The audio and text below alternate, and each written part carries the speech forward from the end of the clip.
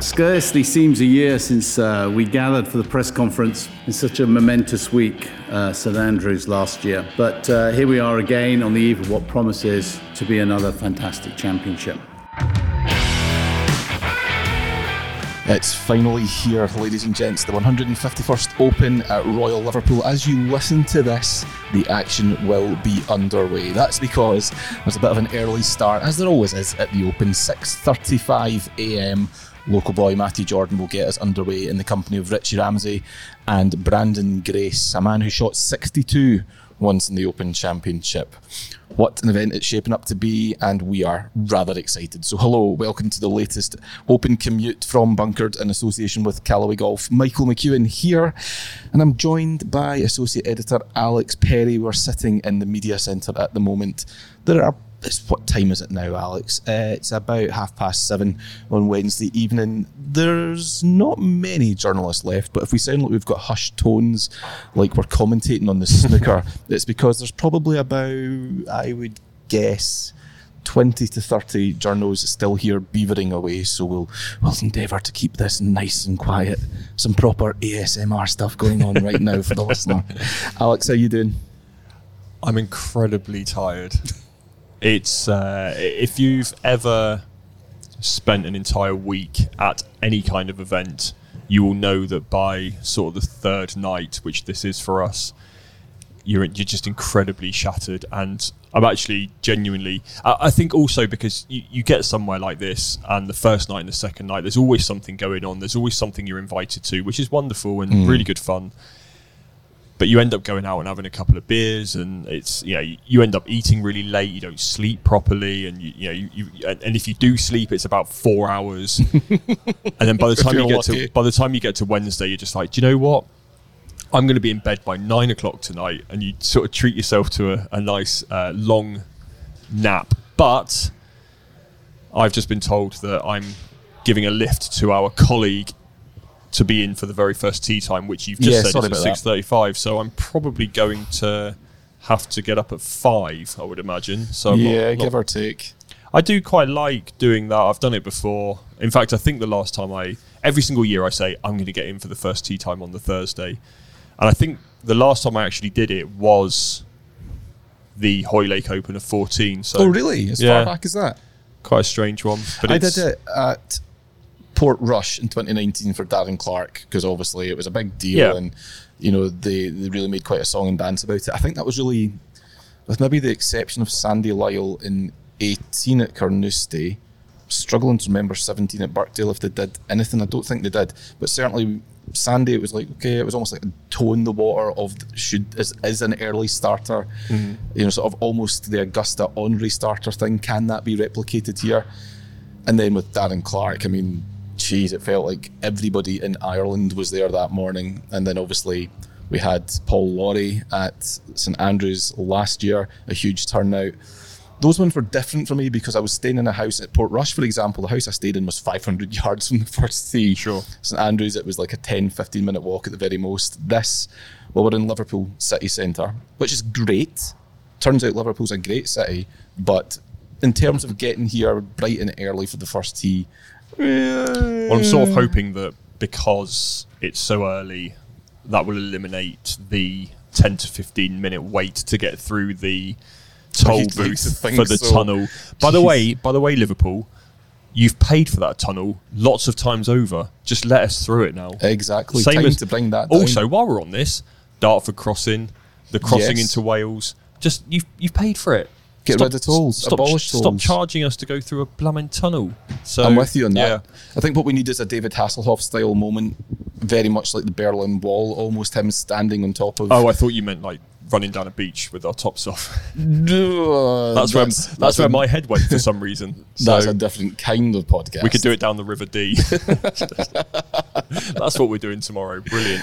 No, but seriously, the first tee experience, if you are coming to the Open, whether you're getting here for the first tee or not, I mean, by the time this goes out, the first tee shot will have been hit. So maybe next year you can't. Yeah, maybe next year. You can't go back in time. But spending some time, if you are coming, spending some time in that little grandstand behind the first is lovely, especially when the headline acts go through. Yeah. It's genuine, like, for such a tiny grandstand, it creates such a wonderful atmosphere, and just watching these guys pipe their drives down the middle of the first is fantastic. So, and yeah, read out some of those. Out some of those big names. There we are. Wow. 9:03 a.m. Jordan Spieth, Matt Fitzpatrick, and Jason Day. Match number 14. I mean, that's worth coming for alone. But it's funny, they always tend to have power groups either side of the big power group. So you've got Sam Burns, Sepp Straka, Chris Kirk. I quite like those guys for each way bets potentially.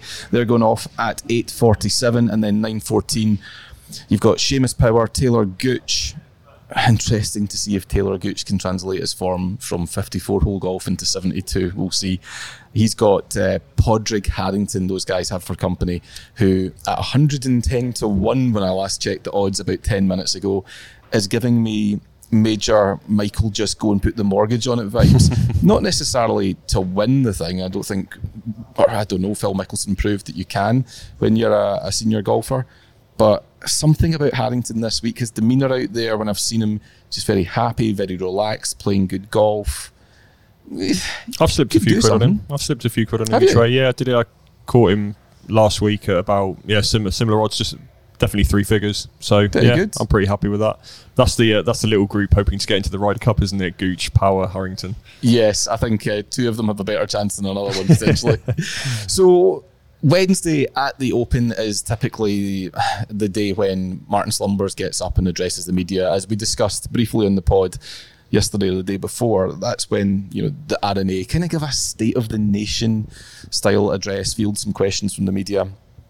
Lots of ground that Martin Slumbers covered across 45 minutes or so when he came in at 11 o'clock this morning. But one story above all jumped out. He was asked the question about Just Stop Oil and the prospect of them protesting at the event this week.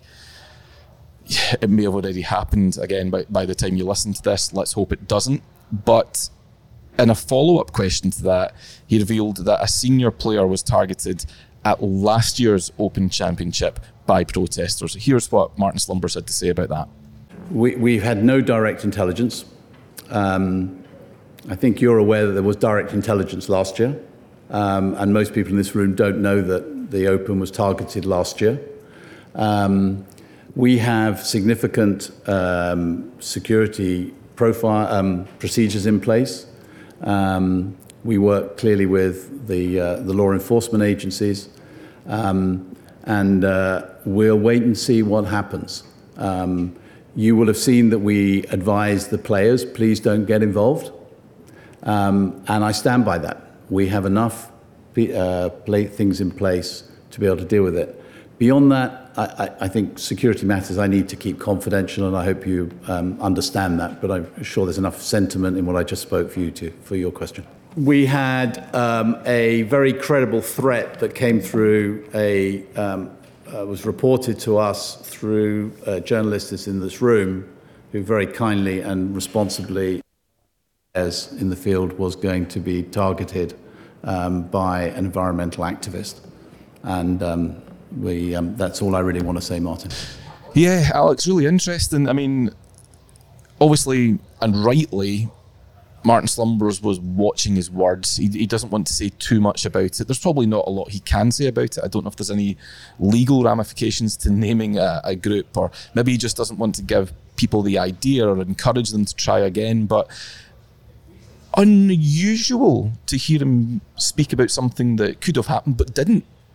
Yeah, I don't think he's really got anything to gain from naming the player or players that were potentially targeted as well. Look, I said this in the preview podcast last week. Slumbers isn't afraid to get up there and spit out a nice headline for us. He's a writer. He's a headline writer's dream, really, isn't he? He's absolutely fantastic. I was genuine. Look, everyone has seen that story by now. Everyone that's interested in golf or interested in the Open has seen that story already. And my reaction was exactly the same. Like, we're journalists, but we're also fans. And my first reaction was, oh wow, who was it? And then obviously you sort of you see the rest of the quotes and you think, oh god, I think it starts with T and ends in Iger Woods potentially. I wasn't going to go there, but you're the host. You're allowed to. No, I was. He's Slumbers is always good value, and I enjoy listening to him talk. And he said plenty of stuff today. He didn't shy away from the big talking points, which I'm sure you'll get to. But in terms of Just Stop Oil, while I am thoroughly behind their cause, I genuinely just hoping they stay away this week, because it's the Open Championship, and as a golf fan, as a golf writer, you just don't want that taking away from what is going to be a wonderful week of golf, what is always a wonderful week of golf. Mm-hmm. And I felt the same about the snooker, I felt the same about the cricket, I felt the same about when they've done it at football. I'm fully behind their cause. Just stop ruining my favourite maybe do it in a different occasions. way. Yeah, protest differently. Yeah, I would agree with that. Another thing that Martin Slumbers covered was really two courses. He was asked about the prospect of Royal Porthcawl in Wales, which is going to host the Senior Open. It's hosted Walker Cups, it's hosted Curtis Cups, it's hosted multiple amateur championships. It's basically been a staple of the R&A's championships for a number of years, going back to, I think, 1951. He was asked if that course could potentially join the Open Rota, as we discussed in our own preview pod last Friday.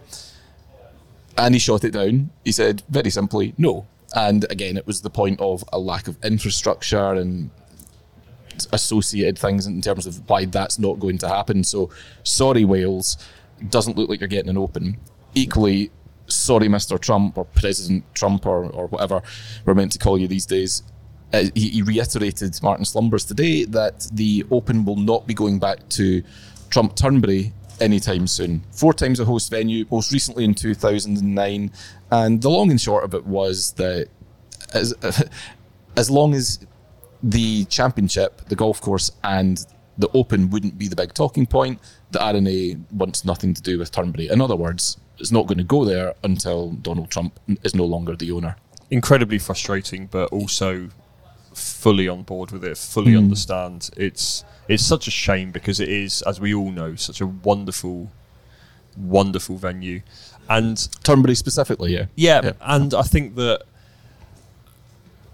I said this on the preview podcast, there's absolutely no way Donald Trump doesn't show up in his helicopter making big song and dance about the Open being at his venue. It would be unbearable. And I said this the other day, the price that we have to pay, which is not getting to see an Open at Turnberry, is probably justified by what the other side of that is, the other side of that coin, which I just don't want. I can't, honestly, it's making me cross thinking about it, actually. Calm down. The Porth, yeah. You seem very animated right now. I've got really red. The Porthcawl thing, again, huge shame. Look, I've never actually been there, so in terms of infrastructure, I can't really talk about that too much. Is it a case of getting that amount of people in and out of South Wales easily? But Carnoustie's in the middle of nowhere. Carnoustie's impossible to get to. It's like one train in and one train out, and one road in and one road out, and that's never been a problem. I don't really know much about the space there is at Porthcawl. As in, you as best I can tell, it's pretty close to Bristol by the looks of things. So I guess that'll be the nearest big airport, nearest big town. Yeah. Then you've got Cardiff as well, which it won't be too far away. But I mean, you come somewhere like Hoylake, and there's plenty. I was out there walking around today, and there is just so much space to walk around. There's thousands and thousands of people, but you never really, unless you're following. Like, there was a group of McElroy, Hovland, Hatton, and Fleetwood were out today, and obviously everyone was following that around. And but you never really feel like they're on top of you. We talk about St Andrews. I mean, in terms of getting to St Andrews and being in St Andrews, it's brilliant. But when you're actually out on the course, it's a pain in the arse, isn't it? There's no way you can actually walk across. Like you end up sort of doing a lap of the entire golf course to get from one side to the other. So look, old Tom Morris currently turning in his grave. I'd quite like to go down to Porthcawl and just see what all the talk is about. But I joked about Royal North Devon, but realistically, apart from the fact it's one road in and out of North Devon, there's plenty of space there. You can get thousands of people down there. I should have come into Slumbers press conference and asked him about Royal Devon. Yeah, I've got the answers here, Martin. What about Westwood Ho? Come on. To be clear, you were joking about Royal North Devon hosting the Open. Not at all. Oh, okay. One other thing that Martin Slumber spoke about, I mean, he covered a lot of things, but one other thing that came up repeatedly was the subject of money. I think the word money was mentioned something like a dozen times in 45 minutes.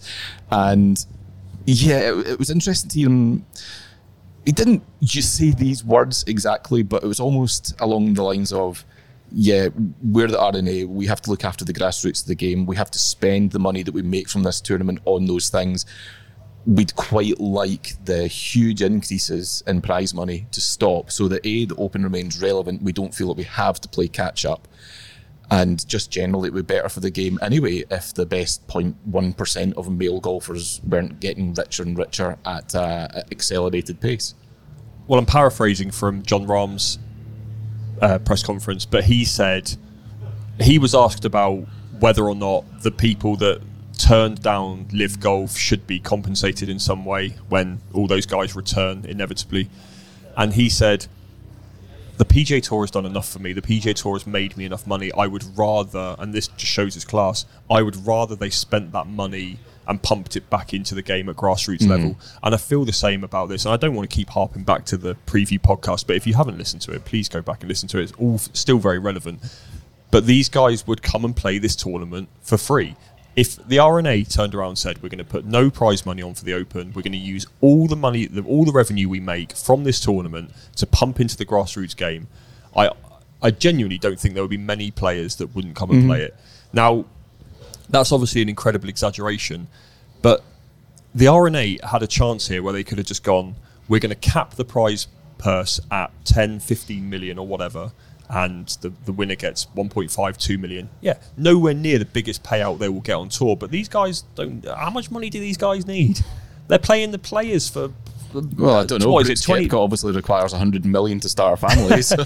Well, when they go to Sawgrass, what are they playing for? Like 25, 30 mil? Yeah, 25 million next year. They're going to some run-of-the-mill PGA Tour events where they're making as much money as they're making here at the Open. So I think actually that tells you everything you need to know, because it's not like these guys are going, I can go make more at the RBC Heritage, so I'm going to go and play that instead. That just doesn't happen, does it? Because this is a major. So for me, the RNA, obviously they can't say that you're going to play for no prize money, although of course they do it at the Ryder Cup, but they could put their foot down and say, we're going to cap this out, 10, 15 million, whatever number they want to have, and everything else gets pumped back in the game. I don't think there's one player out there that would disagree with that or be unhappy with that. I really don't. And I know money talks, and I know that all these guys want to do is make more money, but like I said, how much more, if you're Jordan Spieth or Rory McIlroy, how much more money do you need? Yeah, you've got a private jet and a ridiculous house. A reminder that $16.5 million is up for grabs this week.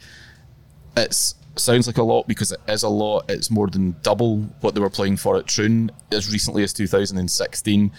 But it's also worth noting that relative to all of the other events in men's golf, the Open now doesn't crack the top 20 in terms of lucrative tournaments, thanks to the 14 on Live, the 8 or 9 elevated events, and the other 3 majors. So, yeah, interesting to hear Martin Slumbers talk at such length about that. I certainly don't think we've heard the last of the money debate. But yeah, as ever, a fascinating 45 minutes in the company of the RNA chief exec. More to come from Alex and I on the Open Commute right after this. All golfers can agree, hitting it far feels great. But does it feel great? A first in forging has created irons that have never felt better. Paradigm was precisely constructed with the first ever AI-designed forged 455 face cup and an all-new speed frame to enhance speed and feel, earning 15 out of 15 stars from the Golf Digest Hot List. This is the new Paradigm in performance from Callaway. Welcome back, ladies and gents, boys and girls, cats, dogs, budgies, whatever, to the Open Commute in association with Callaway Golf, coming to you live from Royal Liverpool. It is the first morning of the Open Championship for Alex and I as we're speaking to you. We're back in the past, so there's some sort of weird flux capacitor thing going on. Michael J. Fox, lovely Christopher reference. Lloyd, yeah, had thank you for that. I'm still waiting on your cricket reference, by the way. I did mention cricket during Just Stop Oil, but I'm not sure if that counts. I'll edit it out. It's fine. Alex, it's funny. I wasn't sure what else to talk about beyond Martin Slumbers, but it turns out there is quite a bit that we can discuss, and I want to start with an incredible scoop by our man Ben Parsons, who caught up with Pete Cowan earlier on today. Now, we've spoken at length on this pod, we've written about it at length on the website and in the magazine. The new par 3 17th here at Royal Liverpool this week. I got to see it for the first time today. I took a wander out and I really liked it. I've not had the privilege of playing it like you have, but it looks fun. I love the steep runoffs. I love how far you've got to carry the ball out the bunkers around the green side. I love how small the green actually is, even though it looks massive. The views are great. It's a brilliant place to sit. I thought it looked brilliant, and I thought, honestly, that was the consensus. Then Ben pulled Pete Cowan aside, and as it turns out, it's not. So Pete Cowan, renowned coach, everyone knows him by now, he said, I hate it. I haven't heard a player say a good thing about it. Well, he's wrong there. We both have. They'll just deal with it. He adds, it could ruin somebody's career if the wind goes in the wrong direction all of a sudden, or there is bad luck rolling down from the wrong place. Why would you make a 120 to 130 yard par 3 impossible? It's called an infinity green, and that could be it. They could be playing infinitely backwards and forwards across the green. So not a fan then, bluntly. I mean, can I call him a drama queen? Am I allowed to do that? Go ahead. On Goodness your idea. me. I mean, get over it. I sat by the 17th for a bit yesterday, and I went up there for a bit today. I think I saw... I would say that I probably saw 20 players play that hole. And I think I could go as far as saying they all hit the green. There was no problem. I mean, obviously it was a practice round, so they were dropping balls in different areas and the various bunkers and things. And I get that when there's a bit of wind, but it's been windy the last 2 days. When the wind gets up and the weather conditions aren't perhaps as favourable, then fine. But I mean, it's just so funny the way that people talk like that. The best argument I can make against what he has to say is that, as you say, I have played it twice, and I parred it the first time from the bunker, by the way. Nice. Ludicrous putt. And the second time, I also missed a green, and I got down for bogey. So I've played it twice, and I'm 1 over par on that hole. These guys are the best in the world, and it wasn't calm, sunny conditions when I played it. You were playing it from a much more forward tee, were you not? It was 120 something, so only 10, 15 yards shorter. So we're not. I mean, these guys are the best in the world. If you can't play 136 yard par 3 without, as he describes it, destroying your career, then that's the bit I like. I mean, I guess to play devil's advocate, I guess I see where he's coming from. Let's say that. Let's look at this laptop right here. Pick a random name. There you go. It's landed on Biokim. Now, let's say Biokim gets himself into contention for the Open Championship. He's got a one-shot lead on Sunday. He gets to 17, and it all goes wrong, and it implodes there, and he loses the claret jug. I see what they mean about, this is a career-defining week for players if they win. If they don't, blah, blah, blah. But the more I talk, the more I'm talking myself out of it. It does feel very overly dramatic. It's great content, but ruin someone's career. Mate, if Biokim is leading the Open on Sunday at the 17th and then blows up on the 17th and finishes, say, top 5, that is the opposite of blowing up his career. He'll make more money from that than he will the rest of his career combined. Yeah, also John Van de Velde, for example. I mean, you could argue that had made his career. Would we still talk about John Van de Velde now? Biokim, of course, was the player who got banned for a couple of years for flipping the bird. Was he really? Spectators, yeah. He flipped the bird at spectators and got banned? So it was on the Korean PGA Tour, if I remember correctly, and someone snapped a photograph in his backswing, and he gave them the middle finger, and got himself a little lengthy ban. How long was it? A couple of years? Yeah, so... Holy shit, Tyrrell Hatton would never play. If I remember rightly, he got a 3-year ban, which I think he got squashed after like 6 months or something like that. Quashed. Reduced on appeal. Yeah, I think he got it down to 6 months, but yeah, it's still a long time to be out of the game. It is, yeah. My goodness. They do things what a differently in dude. Korea, evidently. Might have to go follow him on tomorrow and see if I can wind him up. He sounds combustible. Take your phone with you. You spent a bit of time out in the golf course today, Alex. Give listeners and me, frankly, because I've not seen you until now, a flavour of what you saw, what you liked, anything of note. Well, I just went out for a little bit in the afternoon just to do what I love doing most when I'm at the Open Championship, which is people watching. That's not creepy. I honestly mean this in the nice. That's why I got sunglasses. I mean this in the nicest possible way. But there is no sports fan odder than a golf fan at the Open. We're all, and I include myself in this, and I include you in this as well. We're all incredibly strange people. We have incredibly strange ways of dealing with things. I heard one American, like, he sidled up to his pal. I'm not going to do the accent, but he said, "You know what? I just can't get on board with links golf." And I was like, "What are you doing here?" I mean, first of all, cool security had him thrown out. Good. Presumably he's in jail now. But I was just like, what's he... Serving a 3-year ban from the Korean PGA Tour. It's one thing to come and enjoy them, but this is our golf. This is our way of playing golf. Do not say that on a links course as well. Coming over here, slagging our courses. Exactly. One woman from the USA asked me how to get somewhere. She had a very thick sort of Texas accent, like Southern accent. And I very politely asked her where she was from. And she said, "Oh, I'm from the USA." And I sort of laughed because I thought she was joking, because it's incredibly obvious where she's from. But it turns out she wasn't joking. She was really serious and probably not all that bright. So that was the end of our brief encounter. If you are here this weekend, or if you're at any Open Championship, just go, just meet people, just talk to strangers. They're some of the most fascinating people you'll ever meet. I quite enjoy hearing an accent. I particularly enjoy when I hear someone who's clearly come from a long way. I like asking them where they're from. I like finding out a little bit about them. And it's not just because of my job, but it's because I'm just nosy. Naturally curious. Naturally nosy. Aggressively curious. Aggressively curious. Aggressively creepy. No, everyone is incredibly nice. Everyone is my least, if I'm flipping the scales, my least favourite golf fan is the commentator. I'm sure you've stood. Everyone who's been to a golf event has stood to the.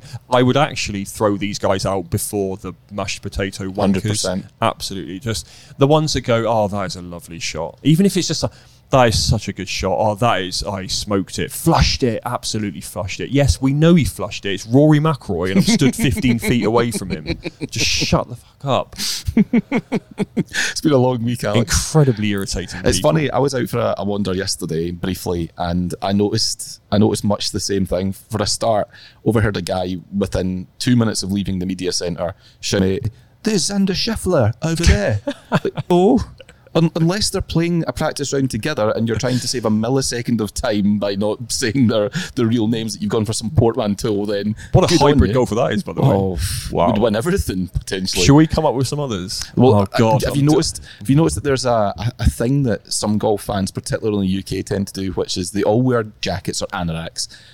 They all dress for golf. Absolutely. And they all have rucksacks. Like, what I want to do is stop someone tomorrow and say, "Excuse me, mate, what's in the rucksack?" What is in your... Probably... I'll probably find orange powder, to be fair. Yeah.